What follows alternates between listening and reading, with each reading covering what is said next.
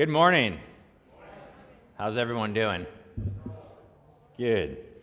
Let's turn to the book of Colossians. Good morning. How's everyone doing? Good. Let's turn to the book of Colossians.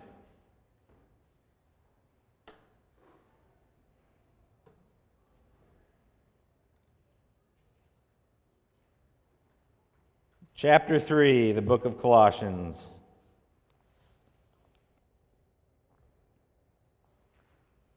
We're going to start in verse 9.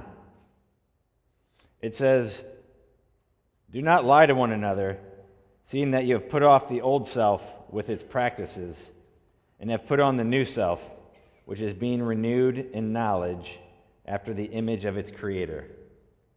Here there is not Greek and Jew, circumcised and uncircumcised, barbarian, Scythian, slave, free, but Christ is all and in all." Let's pray. Father, we do thank you for the beginning of this new year. We thank you, Lord, for being gracious to us in 2023. We pray that you'd continue to be gracious to us in 2024. Lord, whatever it might hold, high points, low points, just remind us, God, continually that you are with us, that you are a faithful God, that you will be with us every single step of the way, and that your mercy and grace will shine upon us continually. I pray, God, that you would bless our time now as we get into your word, and that your name would be glorified. Amen. I'm getting a little bit of reverb up here on the stage. Thank you. Cool. Okay, hey, our theme for the year, do you remember what our theme for the year is? We are ambassadors for Christ. Ambassadors for Christ. So, ambassadors for Christ, but to whom are we ambassadors? Whom are we ambassadors to? The world? Okay, who's included in the world? People, thank you. Good job. So that includes neighbors, co-workers, extended family, the checkout lady at Walmart, right? Everyone. I want to encourage us, though, as we are focusing on being ambassadors for Christ, that I want us to make sure that we are being ambassadors in our own homes. And that means we need to make sure that we emphasize the gospel in our homes. It doesn't matter if you have kids in your home or not. It doesn't matter if your kids are older or not. If you have a home, you need to emphasize the gospel in your home. So we are ambassadors. It needs to start with those closest to us. The new self, if you're saved, you have a new self, right? Is that what we just read? Or we're about to read? Actually, it's both. Verse 10, you've put on the new self. So if you have the new self, it should be evident to those who come into contact with you. Jesus affects our thoughts. Yes? Jesus affects our speech. Yes? Jesus affects our actions. So if he is our Lord, guess what? Things are going to look different for us. Our life is going to look different. Our thoughts are going to look different. Our words are going to look different. So we need to make sure that this is seen in the home.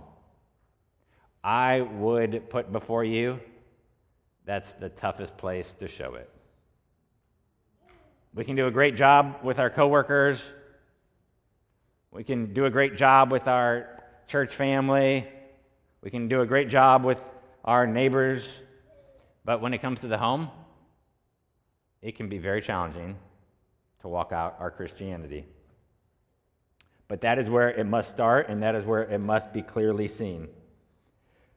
Here's the thing, brothers and sisters. There's certain things that God wants us doing in the home and out of the home. And there's certain things that God doesn't want us doing. Christianity isn't about a bunch of do's and don'ts. That's not the prime thing that it's about. And Christianity isn't about a bunch of commands. That's not the prime thing. If the primary message you give to those inside your home and you give to your spouse is that it's a list of don'ts, then you're missing the primary message. And if the message that you give is that it's a list of dues to your kids or your spouse, then you're missing the primary message. The gospel is primary. And the gospel is what changes lives. The commands don't change lives. Is there any command that gives life? No. There's no command that gives life. Look through the Old Testament, look through the New Testament. There's no command that gives life. It's the gospel, the good news. By grace, we're saved through faith. So God pours out his grace upon us. The gospel is primary. It changes everything. It changes lives. It changes churches. And let me tell you, it changes nations.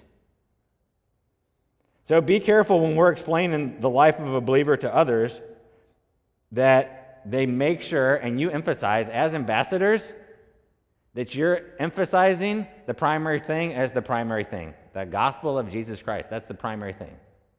So when we're being ambassadors, when we're going forth, when we're sharing that message, that needs to be first and foremost what we're sharing with people. God has given us a new life. What comes with the new life? All sorts of things, all sorts of blessings. God's blessed us with spiritual blessings. It comes with all sorts of new ways, all sorts of new habits, all sorts of new patterns, all sorts of new living. The beginning of the year, it's kind of a good opportunity. People make New Year's resolutions and different things.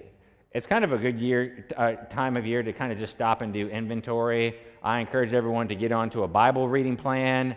If you haven't been reading through your Bible or in your Bible, it can be good to have some discipline occasionally, and the Bible reading plan keeps you on track. We need things like that to help us out. Most people need certain disciplines like that to help them out.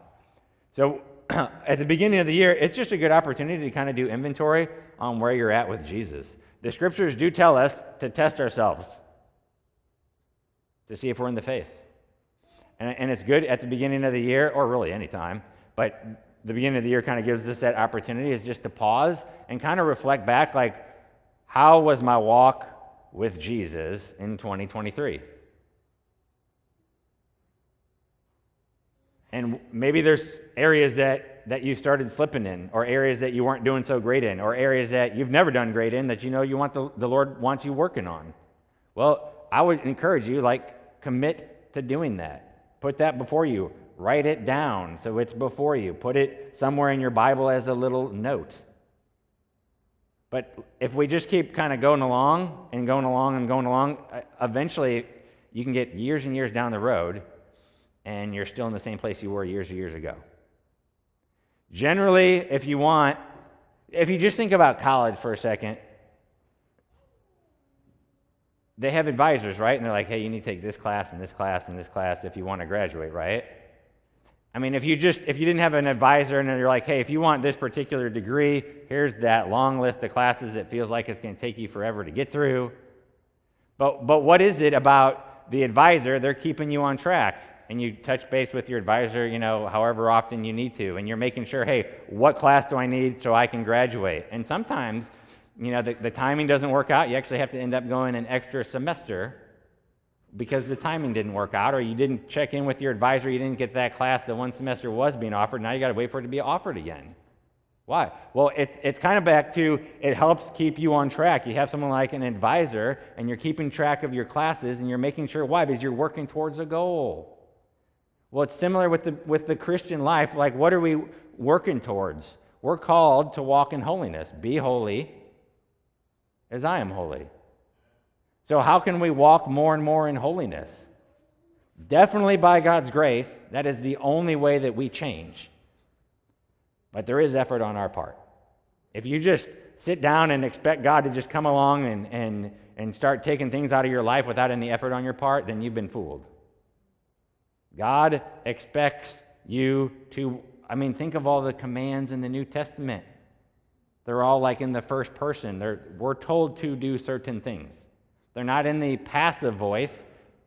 They're in the active voice. We are to walk in obedience. Walk in obedience. Now, some things are in the passive, and that shows us what God's doing for us. Yes, we are being sanctified. But then we're also called to sanctify ourselves. So there's that double aspect of God doing his work, but then we are walking in accordance with what he has called us to do. Bottom line for us, new creations act like new creatures. And we need to let grace pervade our homes. We're saved by grace through faith. Are we saved by law through faith? No. If we're saved by grace through faith and that's what makes a difference, that's what we need to emphasize in our homes, with one another, with our spouse, with our children. Doesn't mean there's not rules, doesn't mean there's not do's and don'ts, but the emphasis is on grace. Look briefly, keep your place in Colossians, but look briefly at Romans chapter 3.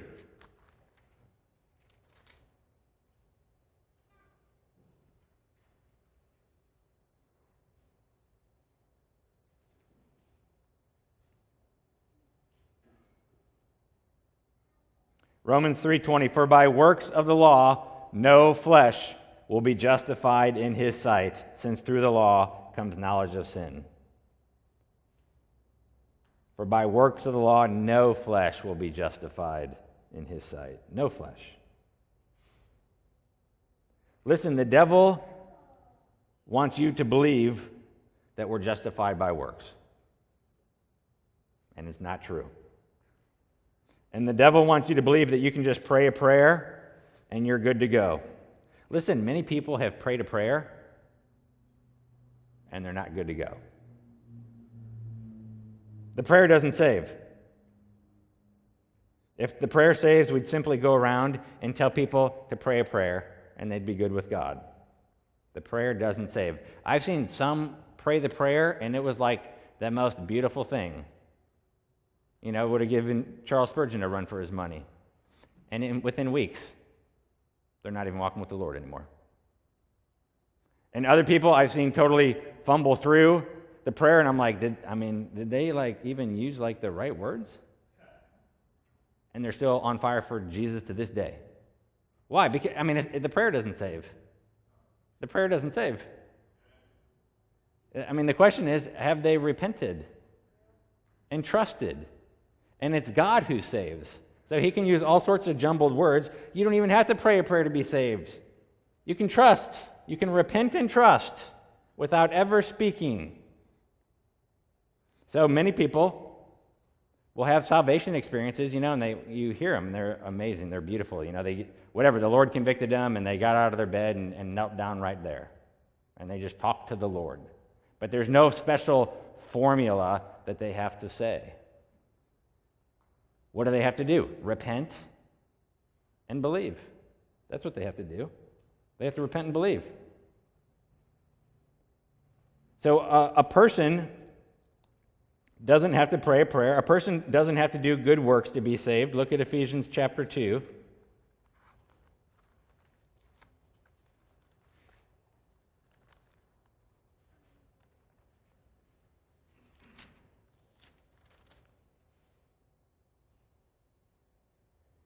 Ephesians 2, verse 8, for by grace you have been saved through faith, and this is not your own doing.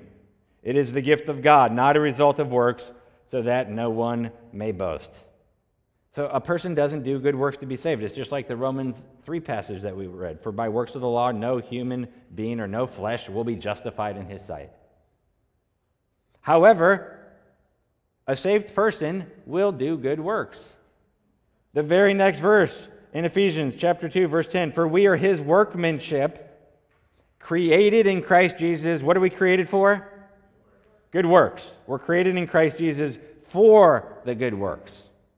We're not created in Christ Jesus because of the good works. It's not like the good works is what created us in Christ Jesus. No, we're created in Christ Jesus apart from the good works, but we're created for those good works, meaning to do the things that God calls us to do.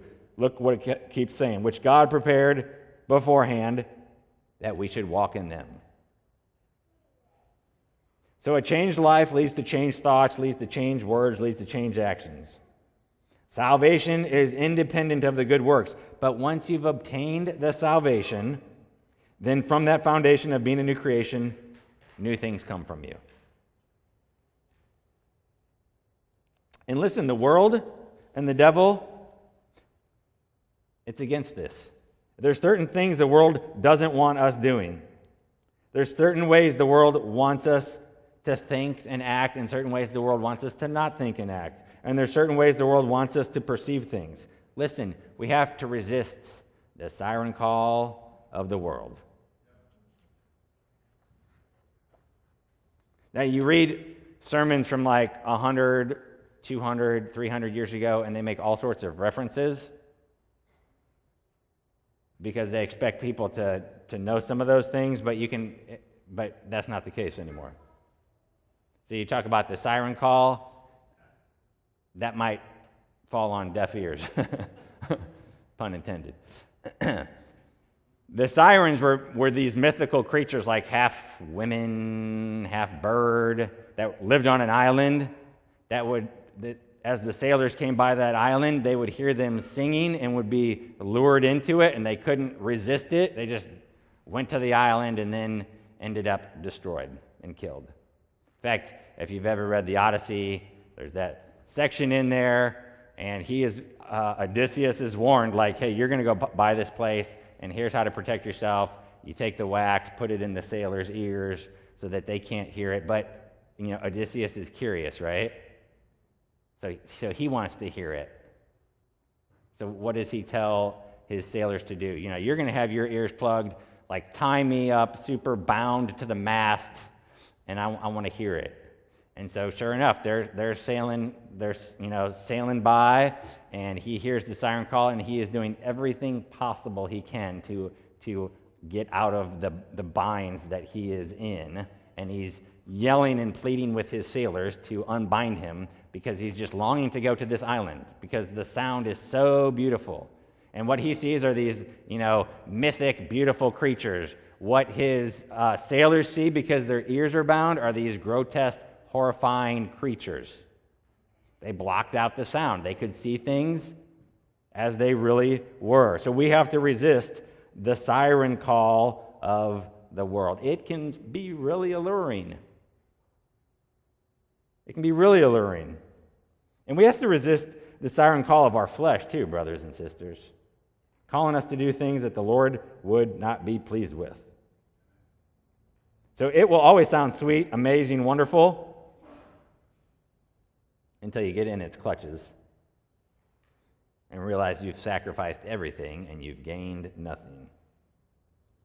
So you need to resist the siren call. It might be the siren call of pornography. You need to resist. It might be the siren call of wanting lustful attention. You need to resist. It might be the siren call of acceptance at work. Resist.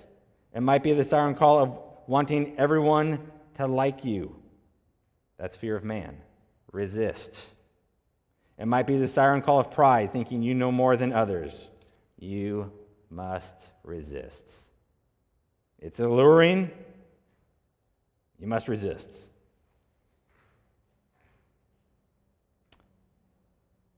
Here's the thing. When we talk about the gospel not only changes us in the way we think, the way we speak, the way we act, but it also changes the nature of our relationship with those in the church. And one of my main points today is that we treat others in the church the same, regardless of their status. Why is that? Well, look back in Colossians. It's because the gospel obliterates the social, the racial, the cultural, and ethnic distinctions. Look what he says, verse 11. Here there is not Greek and Jew, circumcised and uncircumcised, barbarian, Scythian, slave, free, but Christ is all and in all. What is Paul saying? He's saying that the Gentile is now my equal. That was scandalous to the Jews. To elevate the Gentiles? Now, the Jews were the children of God. They were called. They were the special ones. They were the chosen ones. But you're saying that the Gentiles are elevated to the same status of the Jews? I mean, they hated the Samaritans. They hated the Romans. And if you weren't Jewish, you weren't part of the cool club. You were on the outside. And you couldn't get in. But Paul's saying that is not the case. Here there is not Greek and Jew. So the Gentile is now my equal. The barbarian is now my comrade. This word barbarian carried a derogatory significance, and it usually referred to someone who spoke a strange or unintelligible language. Generally used early on with the Medes or the Persians, which were historic foes of Greece. It was a term of contempt, which it kind of is still today. If you call someone a barbarian, it's not the kindest term. Eventually, it came to mean all non-Greeks and all non-Jews. But what is he saying? That social status is obliterated. There's an equality there. Look at the next word, Scythian. The Scythian is now a friend. They were tribes on the northern coast of the Black Sea. They were known to be crude, excessive, and fierce. In fact, honestly, they were the worst of the worst. They would take the skulls of people they killed and use them as bowls to eat out of. Now, you can't think of much worse than that. And Paul's saying what? There's not Greek and Jew, circumcised, uncircumcised, barbarian, Scythian, slave free. Christ is all and in all. And then look, the slave is now my brother. Look at Philemon.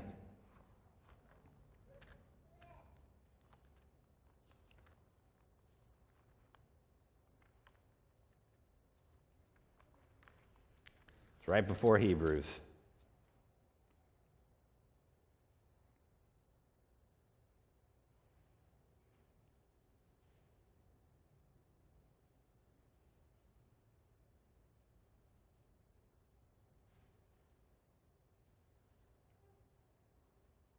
Philemon is a book by Paul writing to Philemon about a runaway slave, Onesimus. And this is what Paul says, starting in verse 15. For this, perhaps, is why he was parted from you for a while, that you might have him back forever. What happens is Onesimus, through Paul's ministry, ends up getting saved. And what does Paul do? He actually sends him back to Philemon. And you can read it. It's not a long letter. You can read it, and he's appealing to him. For this, perhaps, is why he was parted from you for a while, that you might have him back forever. Meaning, he ran away, but like God has used that, and now you have him forever in the sense like you're his brother, like you have an eternal life, he has an eternal life, and you will share that eternal life in eternity with Christ. That you might have him back forever, no longer as a bondservant, but more than a bondservant, as a beloved brother, especially to me, but how much more to you, both in the flesh and in the Lord. So he's appealing to him, and he's letting him know, look, the slave is now your brother. Many other verses we have in the Scriptures where Paul uses a passage similar to this to let us know of the equalness that we have in Christ regardless of status. Look at 1 Corinthians 12.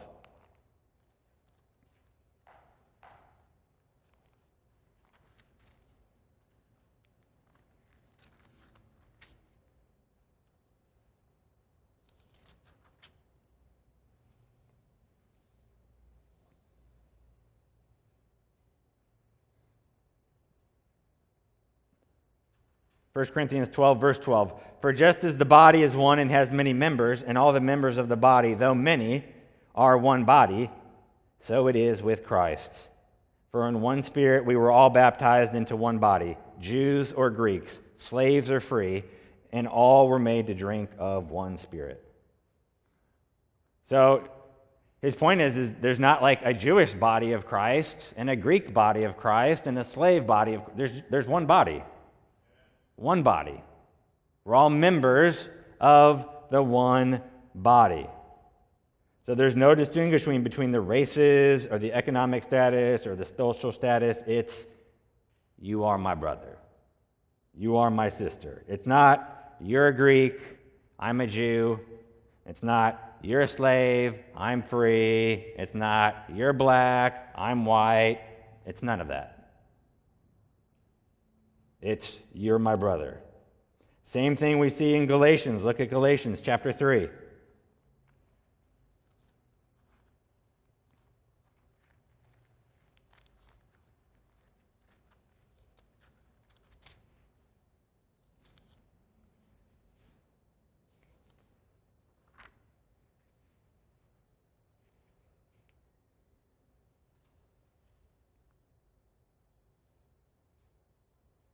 Verse 27, for as many of you as were baptized into Christ have put on Christ. There is neither Jew nor Greek, there is neither slave nor free, there is no male and female, for you are all one in Christ Jesus. And if you are Christ's, then you are Abraham's offspring, heirs according to promise. What is this making abundantly clear? That these distinctions do not finally define who a person is. Ultimately, it's who you are in Christ. One theologian said it like this. Paul's point in verse 11 is that in the new humanity, just as old practices were abandoned, verse 9, so too traditional distinctions are obliterated, whether they be racial, ceremonial, cultural, or social.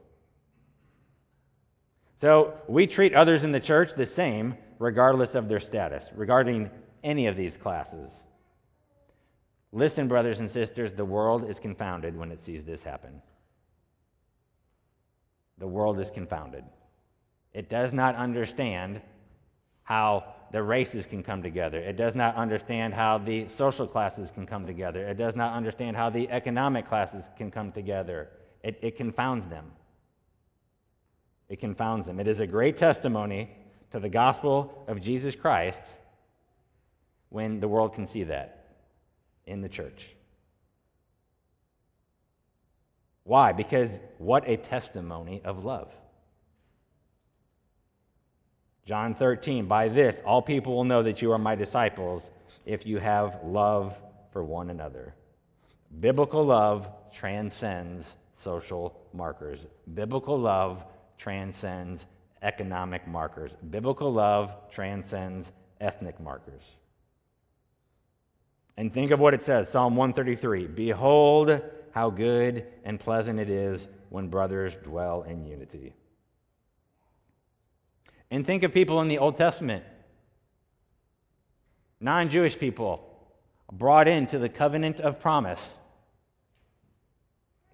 I'm reading through Joshua right now. Rahab, this Canaanite prostitute, brought in. She ends up in the lineage of Jesus. So she's not just like a little tiny footnote. She plays a key role in Joshua and then is part of the lineage, like his great-great-great-great-great-great-grandma. And Ruth, a poor Moabite woman, brought in to the covenant.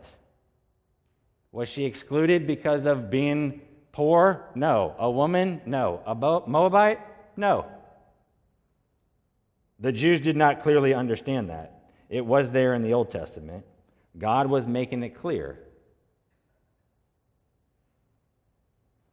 So the gospel changes the nature of our relationships with those inside the church. It also changes the nature of our relationships with those outside the church. As believers, we don't fashion our lives on political identities. We don't fashion our lives on cultural identities. That's not first and foremost. Some of you have been to Belize, and you become friends with many Belizeans. And as some of you know, Eustace, one of the people that served with us for many years, ended up passing away a few weeks ago. A very faithful man of God, a black Belizean. But guess what? I have more in common with Eustace, this black Belizean, than I do with some 40-year-old white atheist living in America. That's the truth. Why? Because who we are at our core is 100% the same. Bought by the blood of Jesus, a saved wretch who God poured out his grace upon. And believers, we don't fashion our life after political identities or cultural identities. We fashion our life and base it on our identity in Christ Jesus. That means things like anti-Semitism, which really hasn't gone rampant since October 7th. It's really just been exposed. Just been exposed. It's been there all along. It's not like October 7th happened, Israel's attacked, and everyone decided, I guess I have to make a decision what I am. It's just exposing it. Things like that expose positions. And so you have people, and if you don't pay attention to the news, you're missing out. But they're doing protests in London, New York City. Last night at the White House, they had the police there openly championing terrorist groups like Hamas. Anti-Semitism. We have presidents of Ivy League schools that won't even call that out. They won't call it out. That's shameful. Shame on those Ivy League schools. That is shameful. If even as an unbeliever, you can't see how horrible and wrong that is, shame on them. They need Jesus. They need Jesus clearly. And so the gospel can change you, and you can see a Jewish person. You have no ill will or malice towards them. If you have a biblical love, you want them to be saved. You want them to know the truth. You want them to know what it really means like to come into the real covenant, the covenant of salvation that saves them. I ended up, when Justice and I were coming back from Belize, I was sitting in the middle seat because I'm nice. I was sitting in the middle seat, and the gentleman in the window seat was Jewish. And we ended up talking literally it was like a 2-hour flight. We talked for all 2 hours about every topic possible. And he was willing to engage and talk. And I was asking him, so this goes back, this was sometime in November, so October 7th is about a month old at that point. And I was like, what is your take on, I'm just going to go for it. Like, I'm never going to see this guy again, so might as well just stir the pot. I'm like, how are you feeling with all this anti-Semitism going on? And I was surprised at his answer because he's like, well, I just think people are confused. And I was like, confused? I'm like, you have people on these universities that are vehemently against the Jews. So we ended up having a long conversation. We talked about good versus evil.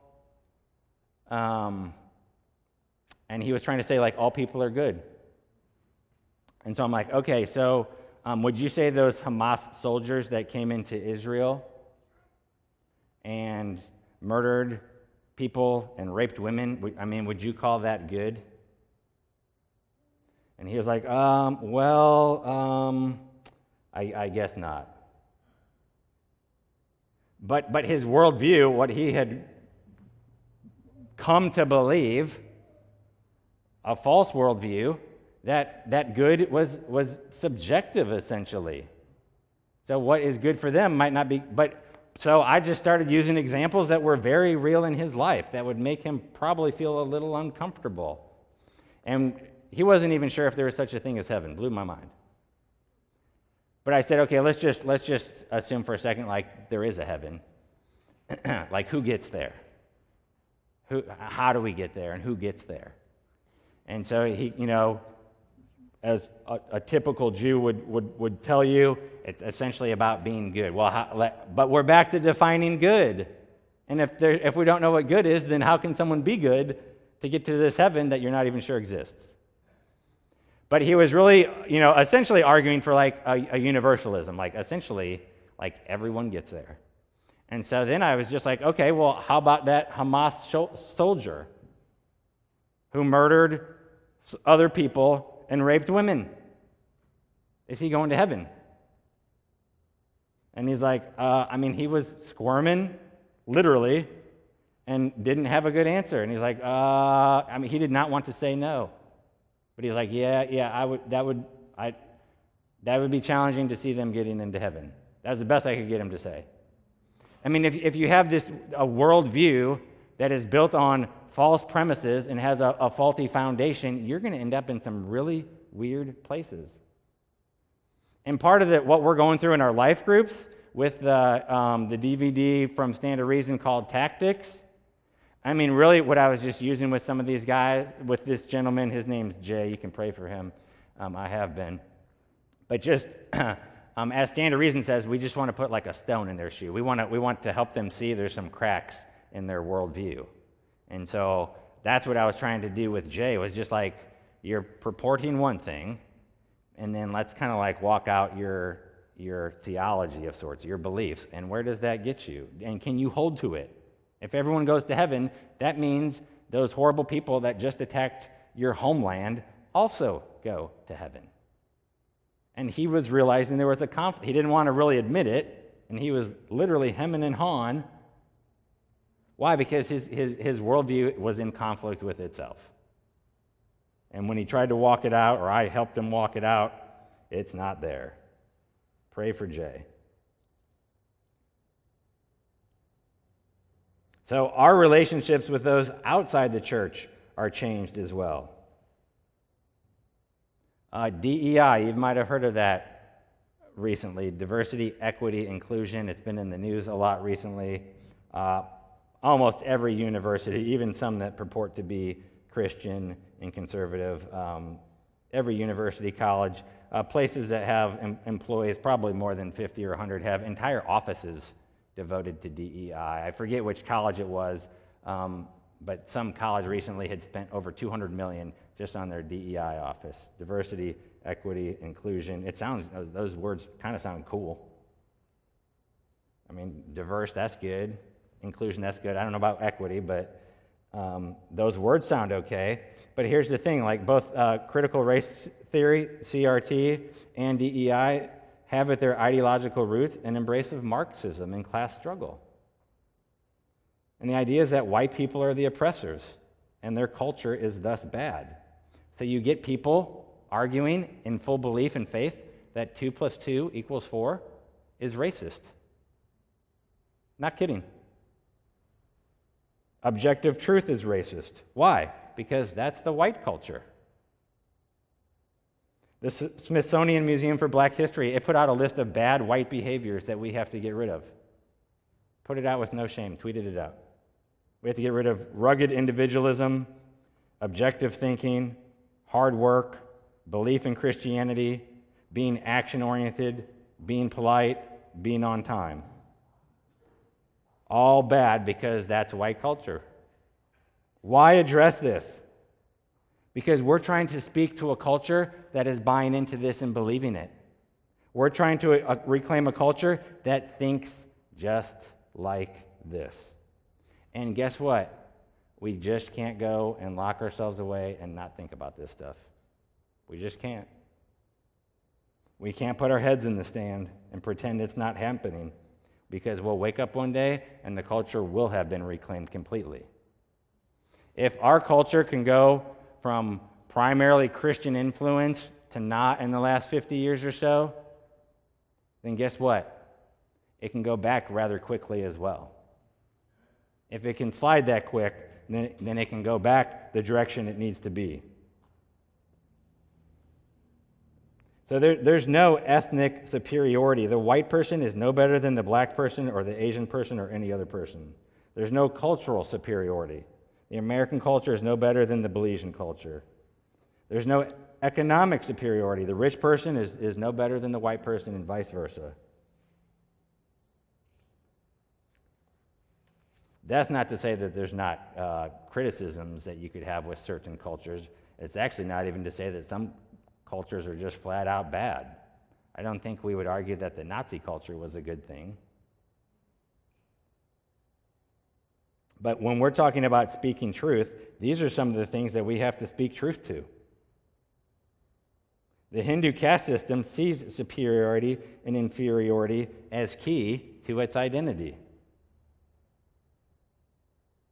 So you might be superior or inferior according to the caste you were born into. That is like foundational to the lifeblood of Hinduism. Christianity sees the slave as his brother. So as ambassadors, we speak truth to those outside the church. Listen, truth is not hate speech. Truth is not hate speech.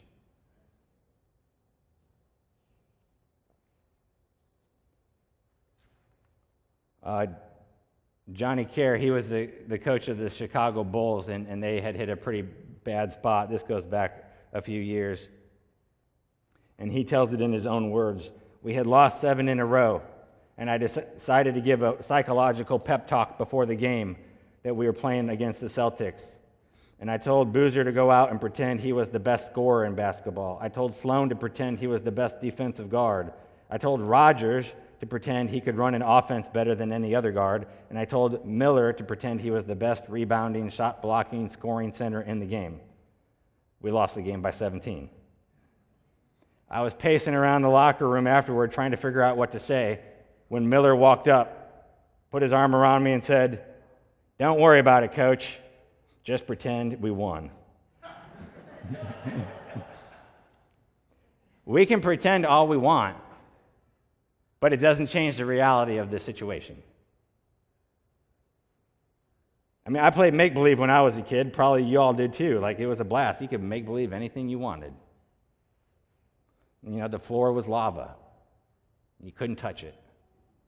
So then what would you do? You'd have like little couch pillows, right? How those couch pillows could survive lava, I don't know. But they could. So you have the little couch pillows, right? And you had to hop around. I mean, it was fun. But guess what? I grew up. Now, I might have played those with my kids when they're younger and maybe someday with my grandkids. But we can pretend all we want, but it doesn't change the reality of the situation. And I had surgery on my shoulder actually about 6 weeks ago now, so thanks for your prayers. It's doing good. Had to fill out forms for my doctor's office, for the surgery center, for physical therapy, and 2 of the places asked for my pronouns. So I left it blank. And I decided one of them was online. I'm like, well, if it won't let me go to the next screen, I'm just going to put like NA for not applicable. If you know my sex, you know my pronouns. That would have been my response. If you know my sex, you know my pronouns. Why don't you, and I was thinking, man, they're probably going to ask for my pronouns.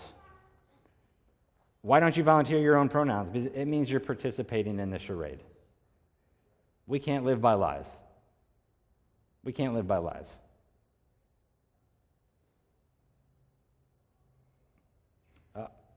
A culture like this desperately needs the gospel. And the gospel is for all. Listen, it took the early church a while to catch on to this. One of the things that, to me is a great testament to the Bible being the Word of God is the fact that it kind of shows the good, the bad, and the ugly about believers. And the early believers, even the disciples, they kind of look like clowns at times. We kind of look like clowns at times too. But it took a while. Look at Acts chapter 10.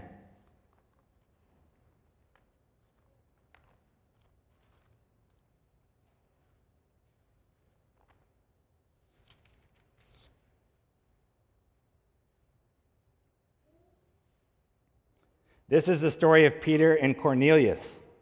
Cornelius, he's a centurion. And he's praying. And if you look in verse 3, at the 9th hour of the day, chapter 10, Acts, he saw clearly in a vision an angel of God come in and say to him, "Cornelius." And he stared at him in terror and said, "What is it, Lord?" And he said to him, "Your prayers and your alms have ascended as a memorial before God. And now send men to Joppa and bring one Simon who is called Peter. He is lodging with one Simon a tanner, whose house is by the sea." So then Simon has a vision, and he's not sure what it means. He gets called by Cornelius's people show up and they're like, hey, we want you to come with us. And look what it says in verse 26. It says, Peter lifted him up, saying, stand up, I too am a man. And as he talked with him, he went in and found many persons gathered, and he said to them, you yourselves know how unlawful it is for a Jew to associate with or visit anyone of another nation. Think about that. Like, God had to have a vision appear to Peter to have his eyes be open that the gospel was more than just for the Jews.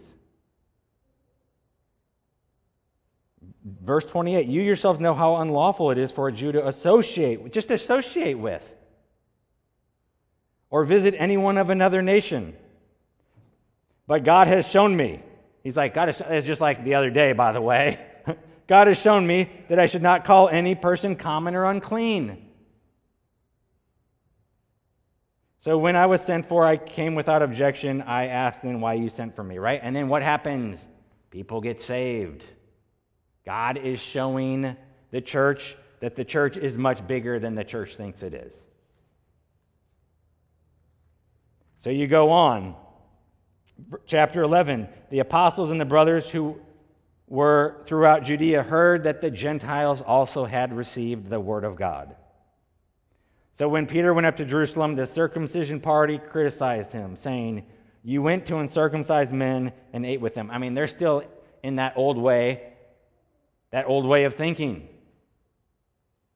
So they're criticizing him. They don't want him not only sharing the gospel, they don't even want him just interacting with them. So what does Peter do? He explained it to them in order, verse 4. Verse 5, I was in the city of Joppa praying. I mean, he gives them the story. He tells them about the vision. Verse 12, and the Spirit told me to go with them, making no distinction. These 6 brothers also accompanied me, and we entered the man's house. And he told us how he had seen the angel stand in his house and say, send to Joppa and bring Simon, who is called Peter. He will declare to you a message by which you will be saved, you and all your household.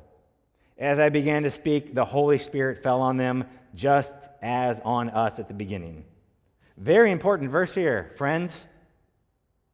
He fell on them just as he fell on us. No distinction. And I remembered the word of the Lord, how he said, John baptized with water, but you will be baptized with the Holy Spirit. If then God gave the same gift to them as he gave to us when we believed in the Lord Jesus Christ, who was I that I could stand in God's way? Amen? What a great statement. Who was I that I should stand in God's way? And when they had heard these things, they fell silent. It took them a while to comprehend it. And they glorified God, saying, then to the Gentiles also, God has granted repentance that leads to life.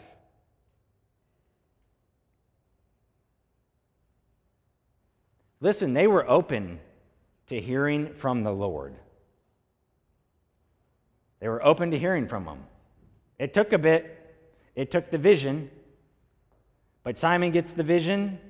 He responds. He's sharing the gospel. The Gentiles get saved. He's relating the story. They hear it. They probably had to mull on it for a second or two. But they are glorifying the Lord, like they see that God is doing something. And they changed their thoughts on it. They changed their heart on it. They're kind of like the Bereans that you'd get to if you kept reading in Acts about 6 chapters later. Like they heard it and they're like, let's check this out. Let's make sure this is legit. Yeah, God was doing a work, and he's like, the church is much bigger than the church thinks it is. The same is true today. Like the church is much bigger than we think it is. I think we just hit like 8 billion people in the world. And billions of people don't know Jesus. And we need to get the message to them.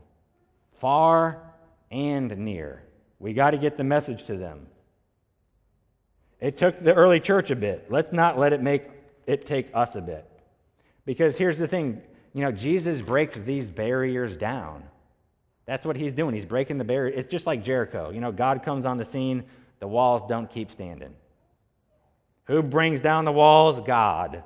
Always God. He's bringing down those walls. One sound from the trumpet, the Jericho walls fall. One word from our Savior, those walls fall. So Christ is all. We're back in Colossians. That's what he's telling them. Christ is all and in all.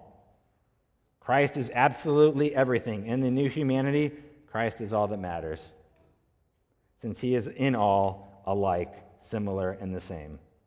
Put another way, Christ is the one who is important. These distinctions are not important, but Christ is important. The focus needs to be on him.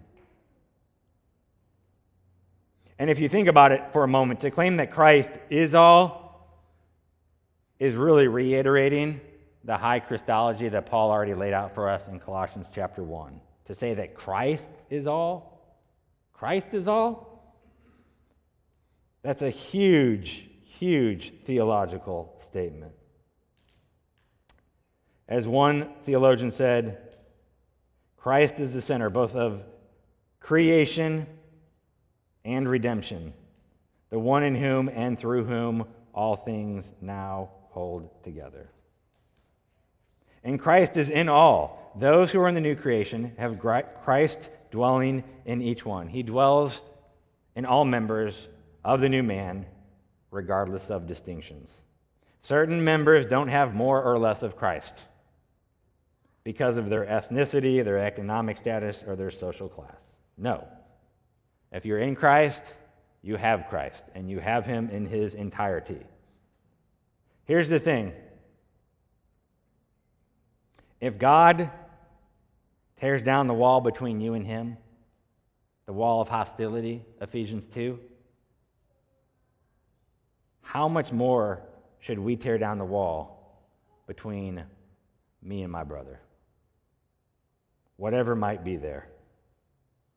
You know, God tears it down. We're an enemy, and what does he come? He comes to us and says, let's come to an understanding. You need to surrender. There's really no terms, so to speak. He's just like, surrender. Then we can talk about the terms.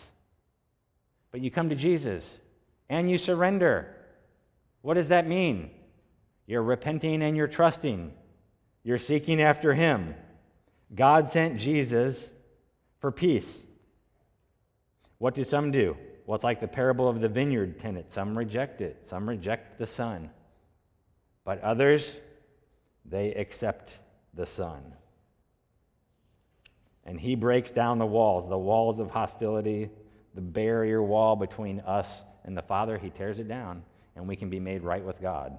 We can have peace with God. We can have reconciliation with God. We can know God.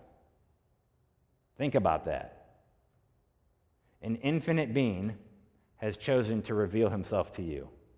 But even more so, that infinite being, God, who has chosen to reveal himself to you, has made a relationship with him possible. That's amazing. And that we can even have one as a finite being, only God can do that. And yet he comes and offers that relationship. On what grounds? On the basis of Jesus. For what his Son did for us. Paid the penalty. Paid for our sins. Why? So we could be forgiven and be reconciled with a holy God. That offer is for all, regardless of any status or class. Let's pray.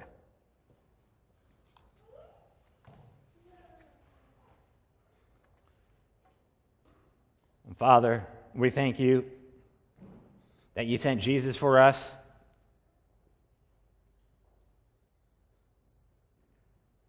And that we have life in him. And that us, as the Gentiles, the Jews, those that are believing, they're our brother. And there's no class distinctions. We treat people like you treat them. Lord, change our hearts on that. Help us to see that clearly. Help us to not look down on anyone because of their ethnicity or social status or economic status. Remind us of who we were, a poor, wretched beggar desperately in need of you. And you came and redeemed us. You came and saved us. You brought us into your kingdom. Thank you for that, Father. And Lord, let your church have its eyes opened to how big the church is and how big you want to continue to make it. For the gospel to go forth, for us to be ambassadors. Help us to be faithful ambassadors in our homes and outside our homes. And may we do it all for your glory. Amen.